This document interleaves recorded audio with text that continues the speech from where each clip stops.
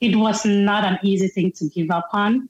It took me a while to actually say, okay, my bilinguistics, I have to learn something new. I need to be able to survive in this country. I need to be able to take care of my daughter and myself and stop being dependent on family. Right. And so that is how I actually, at 33, again, this is something that I've talked about in my podcast. It was until I turned 33 that I successfully broke away from my family. Welcome to the show. I am your host, Anya Fombat, and I spark the heart conversations that challenge questionable cultural and societal norms that threaten the well-being of the African community. And I also share stories about growing up as Africans in Africa and in the diaspora. I strongly believe that normalizing open discussions and sharing experiences, whether good or bad, will not only make you find your voice, but will broaden your sense of purpose and empower others to do the same. So if you have ever tried challenging certain African cultural and societal doctrines, or if you have ever felt like it is about time that we confronted these issues in our African community and do better as a people, or even if you have always been interested in learning about the experiences of other Africans growing up in Africa and the diaspora, then you are in the right place. Welcome to Living African.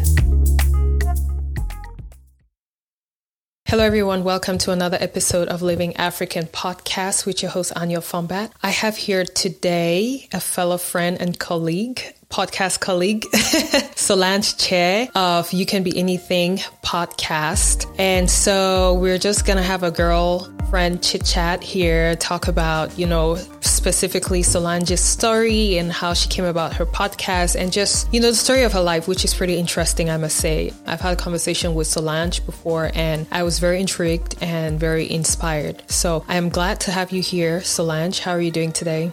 I'm doing great, thank you. Thank you so much, Anya, again, for having me as your guest. It feels different being on the other side of the room, right? Being the guest and not the host. Yeah. But thank you so much. I do appreciate you inviting me to your podcast, and I'm honored to be here. Thanks. Thank you. It's a pleasure to have you here as well. Now, let's just get straight into it. Who is Solange Chair?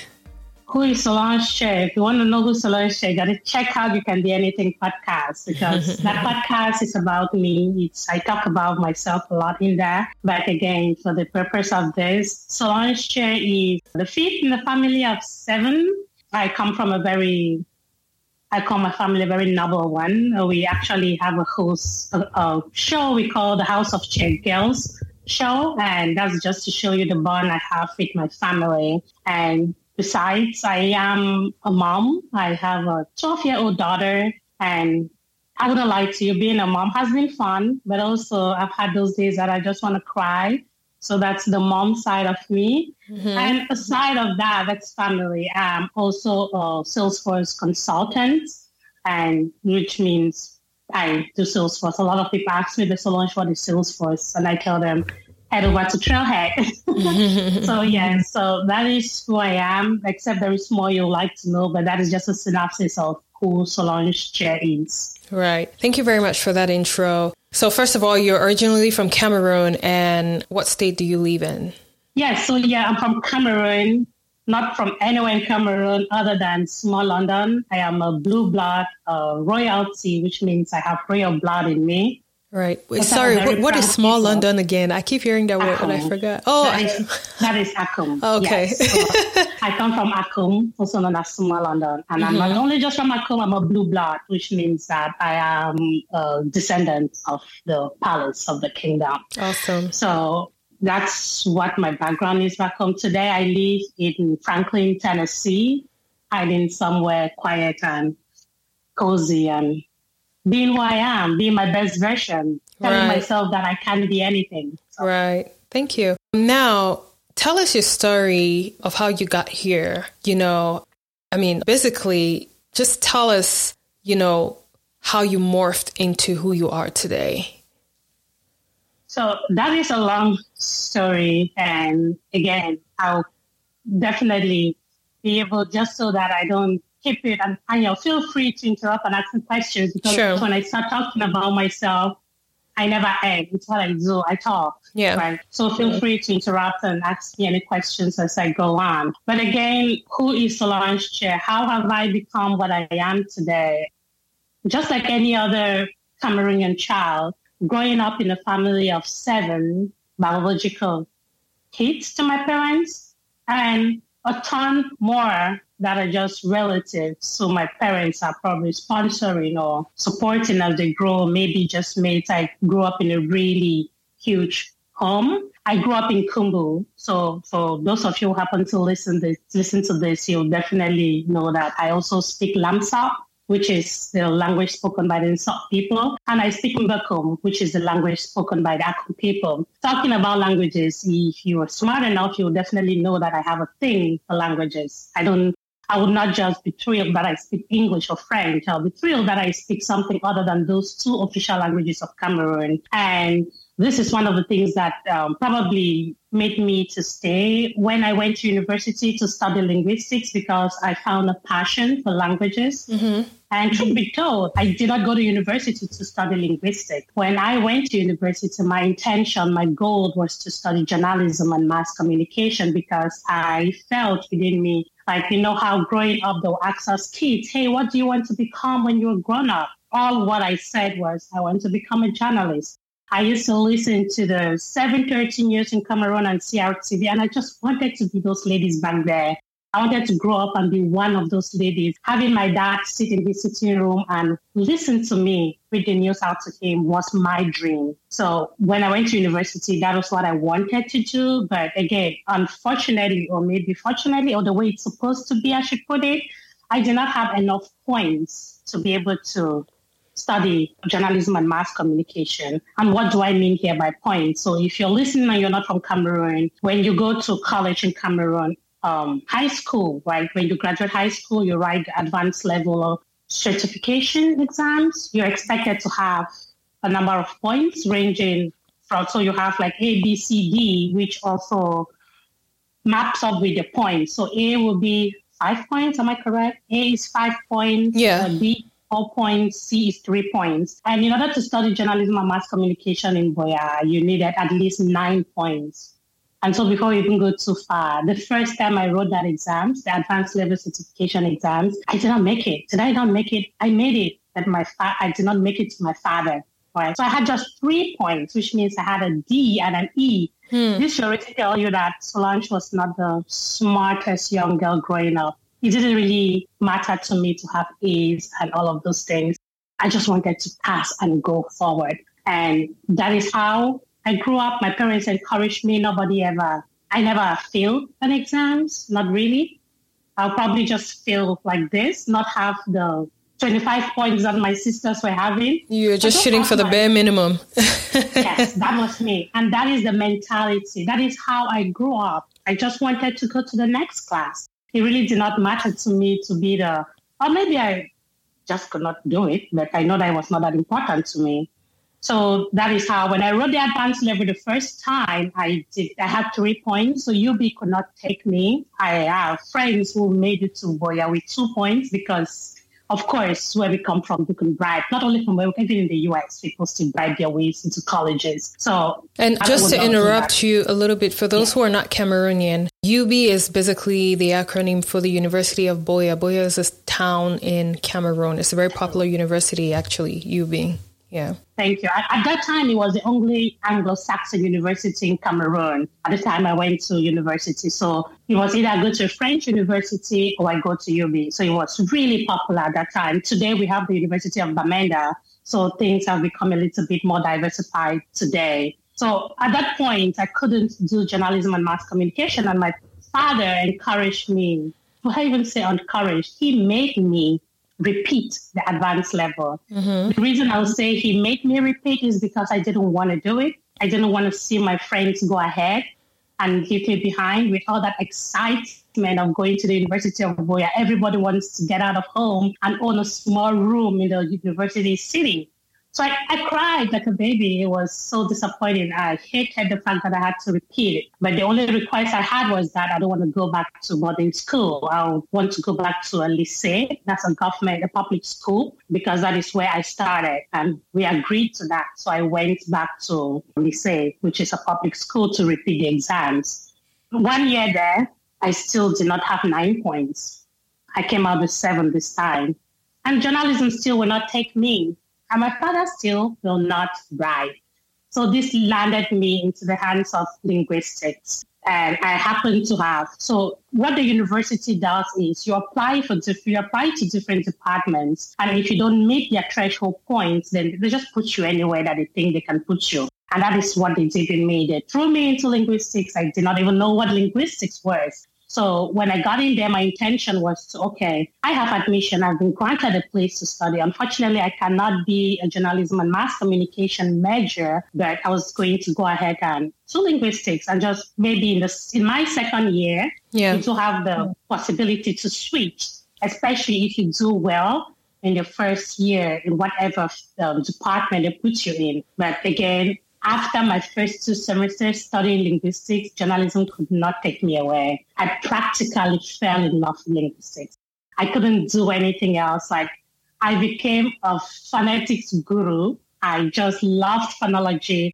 And I did do a couple of minor courses in the journalism department, but I decided not to switch. I decided to stay with linguistics after I realized what I could become or what I could do being a linguist. So that actually kind of switched my mentality around, and I started loving what I was doing. And that is how I ended up getting my bachelor's in linguistics from the University of Boya. Mm-hmm. And then I continued. I did my master's correspondence to the University of Köln in Germany. Mm-hmm. And I got my master's as well from the University of Boya and Köln, corresponding. And that was in linguistics? Applied linguistics, correct. Okay. And so let me ask you, because you're the first person I have spoken to who did linguistics. So what kind of, what's the curriculum? What does the curriculum entail? Like, did they teach you different languages, or they teach you the ability to grasp languages, or how does it work?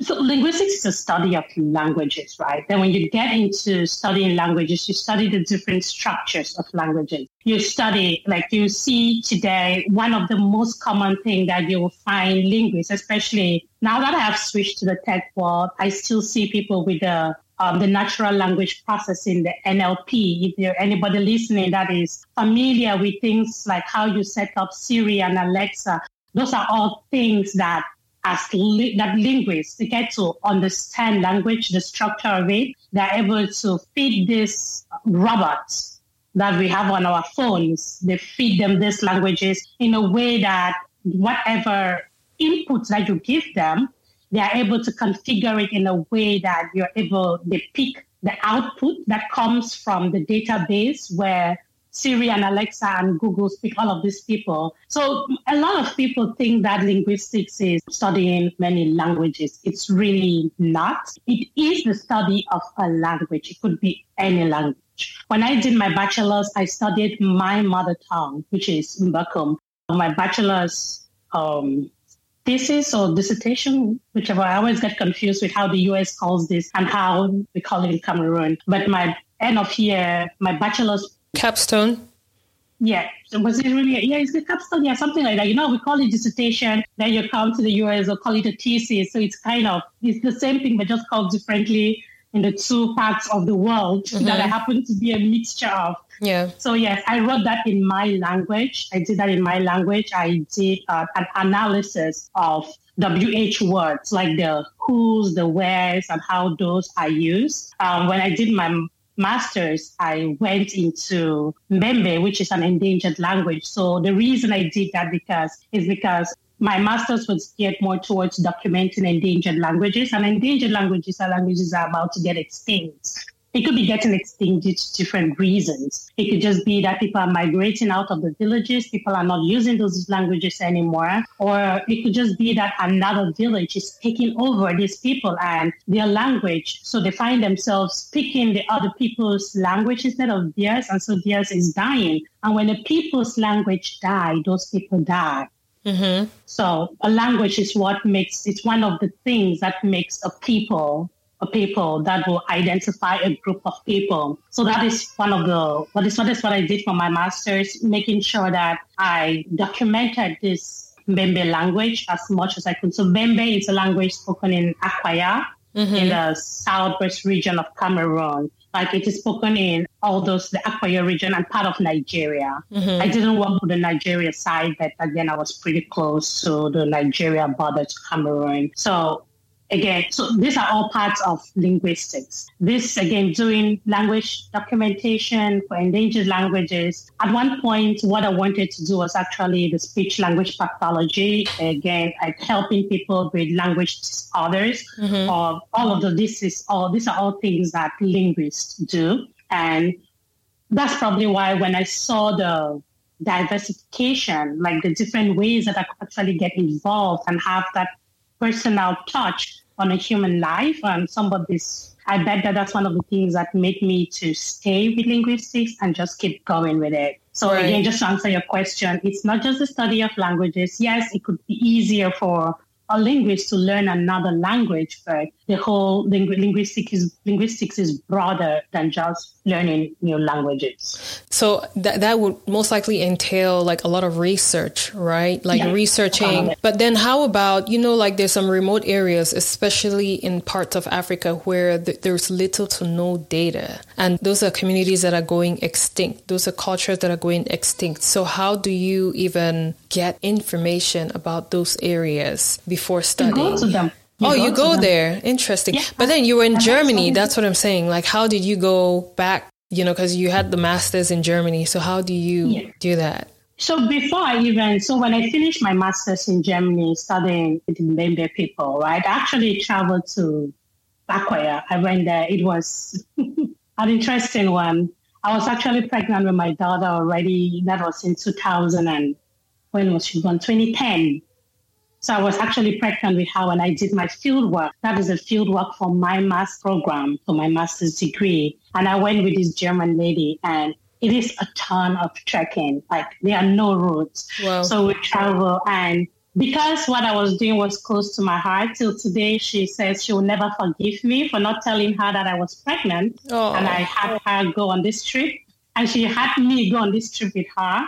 But I did go on the trip with her. It's a lot. So we go to the people. Sometimes you can find people who are from those villages in the cities. Mm-hmm. But because it is a project that we want to document the language in its most original form, it is just better that we go to them. And so that entailed some really exciting, and again, why would I say scary? Because it's not something that I am used to, right? Mm-hmm. Like living in a community, going into a village in a real remote place where people, so when we came back, we were out for about 3 weeks. And when we came back, that's when I finally told her I was pregnant. She was like, why will you embark on something like this when you're pregnant? And I was like, hey, my pregnancy cannot be a problem. It cannot impede my progress in this project, because the only way that my father, one of the reasons he forgave me for getting pregnant out of wedlock, was the fact that I needed to complete my master's. Yeah. So I was determined to make him proud. I was determined to let him know that, yes, I might have gotten pregnant in school. I was 25 doing my master's degree, not married. I got pregnant for my boyfriend, and the only way that I could just win back his heart is to give him what I was in Boya to do, which was making sure that I give him that master's degree. And I was determined to do that. So I did tell that lady that, and she was like, I love your motivation. I was like, hey, I don't have a choice. Right. So that's interesting. So In terms of, sorry, I'm just very intrigued about, linguistics and stuff like that. I kind of like, it was one of my, when I was about 14 years old, like during one of the long holidays back in Cameroon, my parents sent us to a linguistic center, so it was kind of one of the fun things that we did. But like to know that someone actually went to school and went to advanced levels in university to study that's pretty intriguing, and I feel like that's something that's unique about you, one of the things that are unique about you. Now, like, do they have, like, is there a technical side to linguistics? Because you're talking about like the Siri and all of these other robots that, talk on the phone. So do they like configure like some code based on a language or based on, the voice or whatever, like before the output now comes about, the various languages that they're talking about? Yes, I would say that. Again, full disclosure, I have not studied the technical part of linguistics. Okay. I did do NLP, which is natural language processing, which is one of the processes that I needed by developers who develop things like this. That's why in the teams that work, the developers that write the code, they either have this background or they hire someone who has the background. So the linguists themselves will not be the ones to write the code, but they are the experts in the natural language processing process. So they'll be the ones to either consult with them, or maybe I know some developers who actually go and they learn this so they can actually work as a whole themselves. Personally, I ended up with the part of linguistics that is more of documentation. So documentary linguistics. So I did not get into the technical part of it. I know at some point I did attend a forensic linguistic conference because I was also intrigued at how you see all the forensic investigation, something happens and they are looking at handwritings and seeing here, you check each letter, see how did this person write this. I recently watched a movie on Netflix and I was so intrigued. I think The Watchers, and they are looking at a letter and they're trying to identify who wrote that letter. That's all part of forensic linguistics. And so those are things that I attended because they intrigued me, but I did not go into the core of studying those things. Even when I when I finished my master's, I did get into a PhD program still at the University of Köln, Germany. And this time it was a step ahead in language documentation. So I still picked one of those languages in Cameroon that was highly endangered, Imam. It's also in those, because that side of Cameroon, the southwest region in the Akoya subdivision, that side, they have a ton of these languages that I'd say risk extinction. So the way I chose the language I worked on for my PhD was looking for those languages in Cameroon that are highly endangered, languages that run the risk of dying. People ask me, hey, why would you not go work on your own language? Why don't you want to put your language on the map and stuff like that? And I'm like, hey, my language might be at risk, but my language is not. The percentages when you compare to these other languages, especially in the suburbs, like the border between Nigeria and Cameroon, you see that those people, their languages are slowly dying. And to me, that is one of the criteria I use, the filters I put on when I chose a language to work on for my PhD. So it was something similar to what I did for my master's, but this one was my project on my own. Unlike the one, since I said I did it in correspondence, there were other people that were working on the Mbembe project at that time. This was my own project now for my PhD, so I started it from scratch. So awesome. So you were in university in Germany. So tell us how you suddenly appeared in America, because we're talking now from America then. I feel like this is the most fun, or not fun, or inspirational part of your story to me, based on our previous conversation. So I'm super excited to hear it again. Yeah. So again, for those of you who are listeners of my podcast, you must have heard the challenges I had in I talk about that in the first few episodes of my podcast. The challenges I had while studying for my PhD, traveling back home, doing research, trekking for a day and a half, just because I wanted to go get data, and having this data in original forms and coming back. Then at some point, I lost supervision. And because I lost supervision, my scholarship also got retrieved. So since I did not have a supervisor anymore, I also lost my scholarship. I tried for about a year to get someone else to work on that project with me, and I did not get it. So my scholarship, I was under the DAAD scholarship, the DAAD. It is a very popular and a really good scholarship in Germany. And even though I did not complete my PhD, I always still give gratitude to DAAD for giving me the scholarship, right? For giving me an opportunity to study out of home and taking care of me while I was there. Not only of me, but taking care of my daughter and I. So again, after I lost supervision, the scholarship board, they actually gave me about a year to look for another supervisor, which I did not succeed in finding. Mm-hmm. And unfortunately, they had to take back their scholarship. And at that point, I was like, okay, thank you people for even giving me a year. I tried, and I need to take decisions. This is the point where I take hard decisions in my life. This is the point where I have to decide. I know I had put in my whole adult life at that time. Studying linguistics is the only thing I knew how to do, apart from maybe being able to be a small entrepreneur, as I did when I was in Boya, selling my salad in town just to make extra money. Linguistics was the only other thing I knew how to do. So it was, and it was a very difficult turning point for me.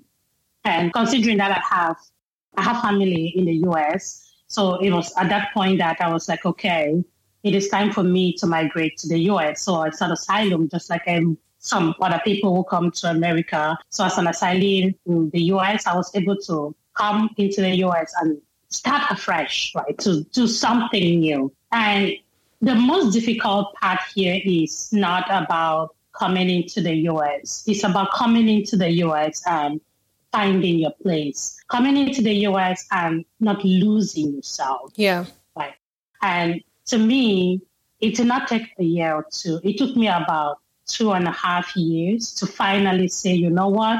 It's time for you to give up that linguistic dream. Because even when I came to the US, I did have a couple of professors from the University of Buffalo. Then there was also one from the University of Chicago. I was willing to work with me, but I did not have a full scholarship. And my status would not let me. I couldn't take a school loan. And my family not afford the thousands of dollars paid here for tuition. So with that, I got offered a scholarship in Buffalo, but it was partial scholarship. I still could not even afford the other side of it. So that is when it actually dawned on me that, hey, you have to get smart.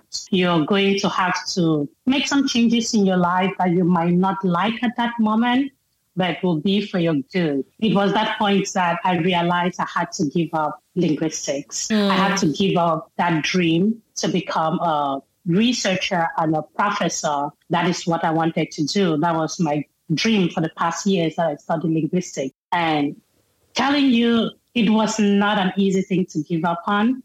It took me a while to actually say, okay, by biolinguistics, I have to learn something new. I need to be able to survive in this country. I need to be able to take care of my daughter and myself and stop the independence and family. Right. And so that is how I actually, at 33, again, this is something that I've talked about in my podcast. It was until I turned 33 that I successfully broke away from my family, because my parents had still sponsored and taken care of me, my siblings, what we call black cats. That's another thing that I've spoken about on my show.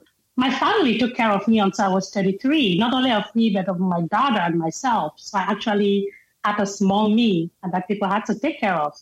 And to me, this is actually one of the things that led me into the You Can Be Anything podcast. This is one of the things that reminded me that, hey, Solange, you did all those great things as a linguist. I know for sure that I was a good one. It is linguistics that made me realize my potential. It is linguistics that made me stop being average. Because as soon as I got to university, I was an average student up to high school when I did the advanced level. Once I got into university and I started studying linguistics, I was no longer an average student. I became an exceptional student. I don't know what changed. I don't know if it is just I discovered the value of what I was doing. It was passion. I would say passion. because, they have this saying, I forgot who said it, like, do what you love and you're never going to work a day in your life. Sometimes especially the standardized exams, I just feel like they're useless, in my opinion, especially in schools, because they force you to study all these things that are not even applicable to what you really, really want to do in the future. And then you write all the standardized exams that will not even make a difference in your life, So, the grading system, especially in the educational system in Cameroon, for example, I think it's very rigged. And even in American system as well, but not as much as the Cameroonian system, just because they grade a fish based on how it can climb a tree and not based on how it can swim. Right. You know what I mean? So it's like every one of us is smart in his or her own way, but they grade us based on what does not really apply to what we're passionate about, So even though at least at some point you need some kind of basic education to set up that foundation for you to make that decision on what you really want to do in the future. But I feel like doing that for 7 years plus, or I don't know, it's just ridiculous to me, So I feel like you finally found your passion, and that's why I didn't feel like you were doing too much to get the grades that you needed or you wanted. Like it came naturally, and that's why you excelled in it. So tell us how you came across Salesforce, and I know you're a very successful Salesforce guru, I would say. So how did you come across that?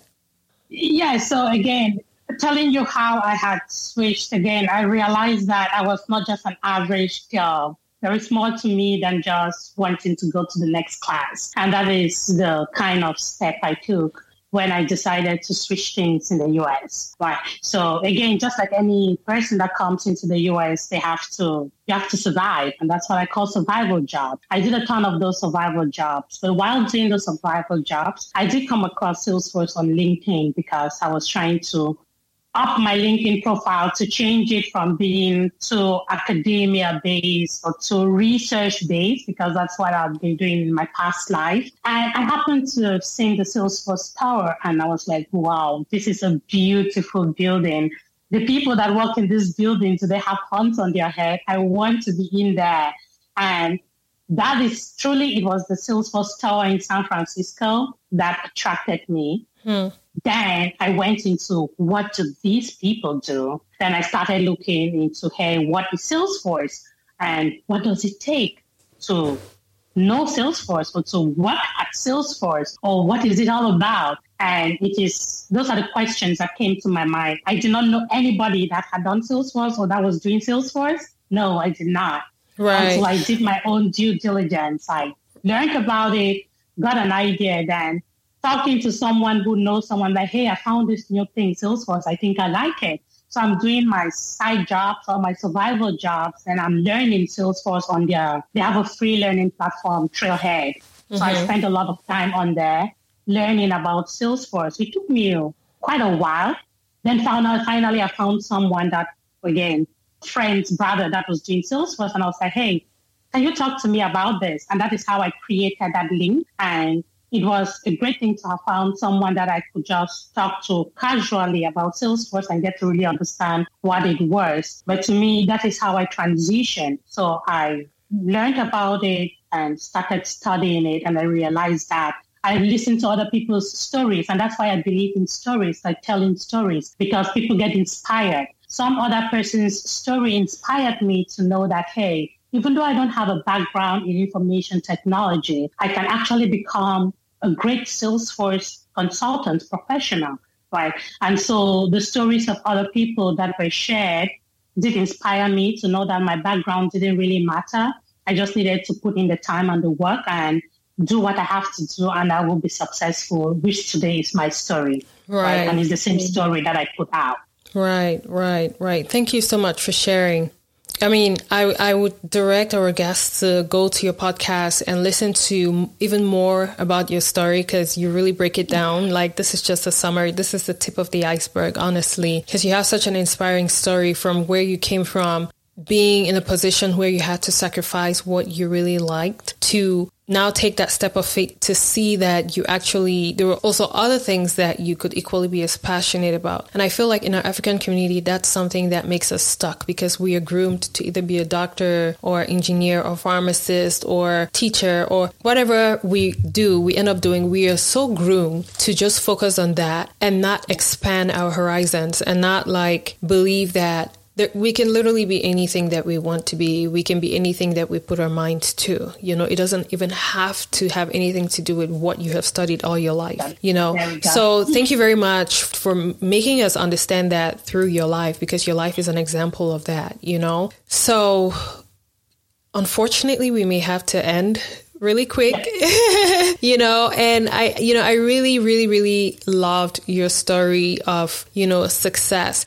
Now, one last question. If you had to do it all over again, will you study linguistics? Like, will you go back? Do you ever have plans to going back there? So that is a question that I get a lot. Like, people have asked me, like, hey, are you sure you really don't want to become Dr. Che? And I'll say at the moment, it's really not something that I'm prioritizing. But again, I still have life in front of me. I look at it in that way. And considering that I've gotten into tech now and I have a better understanding of how linguistics can work with tech, it is possible that someday I will go back and do a PhD and complete that. I will probably not do it in documentary or documenting languages anymore, but look at it more from the perspective of how linguistics will work with technology. Right. Maybe not necessarily Salesforce, but probably how linguistics will work with any other technology. And someday, I think I'm still good enough to go back to school and spend about 4 years to finally complete my PhD. And yeah, I think it's something that I'll consider as time goes on. Yeah. Awesome. Thank you very much for sharing. So how can our listeners reach out to you? Yes, so again, just as you've heard on the You Can Be Anything podcast, you'll find me on all the podcast platforms. You'll also find me on Facebook, You Can Be Anything podcast. On YouTube will be my name, Solange Che. On Instagram will be You Can Be Anything podcast as well. And again, you'll find me on Audible, all of those. I like to read and write, so I love the fact that I'm visible on Audible. Mm-hmm. So just reach out to me. Write on any of those podcast platforms, send a message. I'll be there to respond to you. And I have a website as well, youcanbeanythingpodcast.com.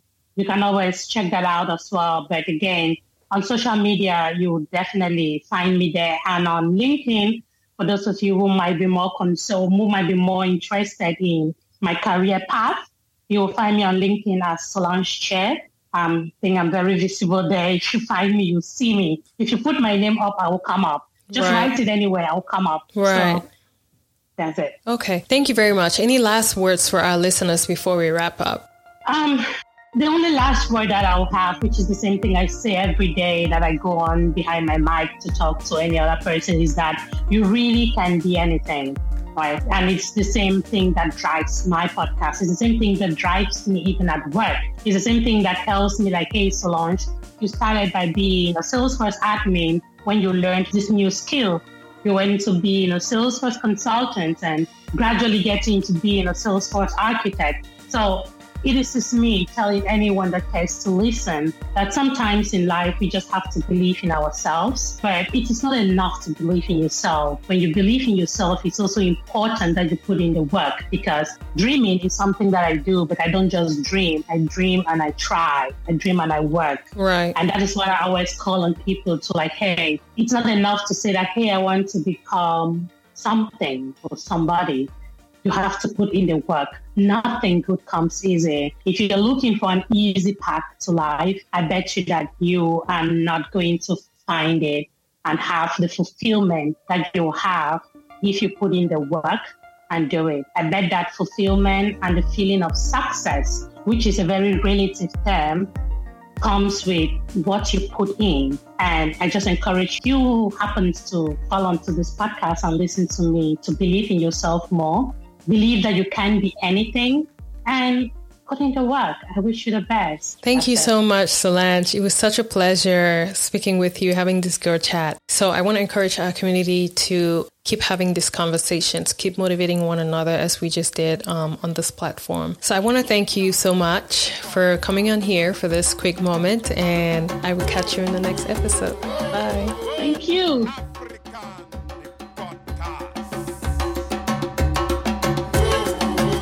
That's it for today. Thank you for listening to our show. If you want to participate in the show or find out more helpful resources, then visit www.livingafricanpodcast.com for more information, or email us at hello@livingafricanpodcast.com. Also, don't forget to connect with us on all social media platforms at Living African Podcast. You can also connect with Anyo directly on Facebook or Instagram at Anyo Fambard. Thanks again for listening, and let's not forget to be more understanding and nicer to one another.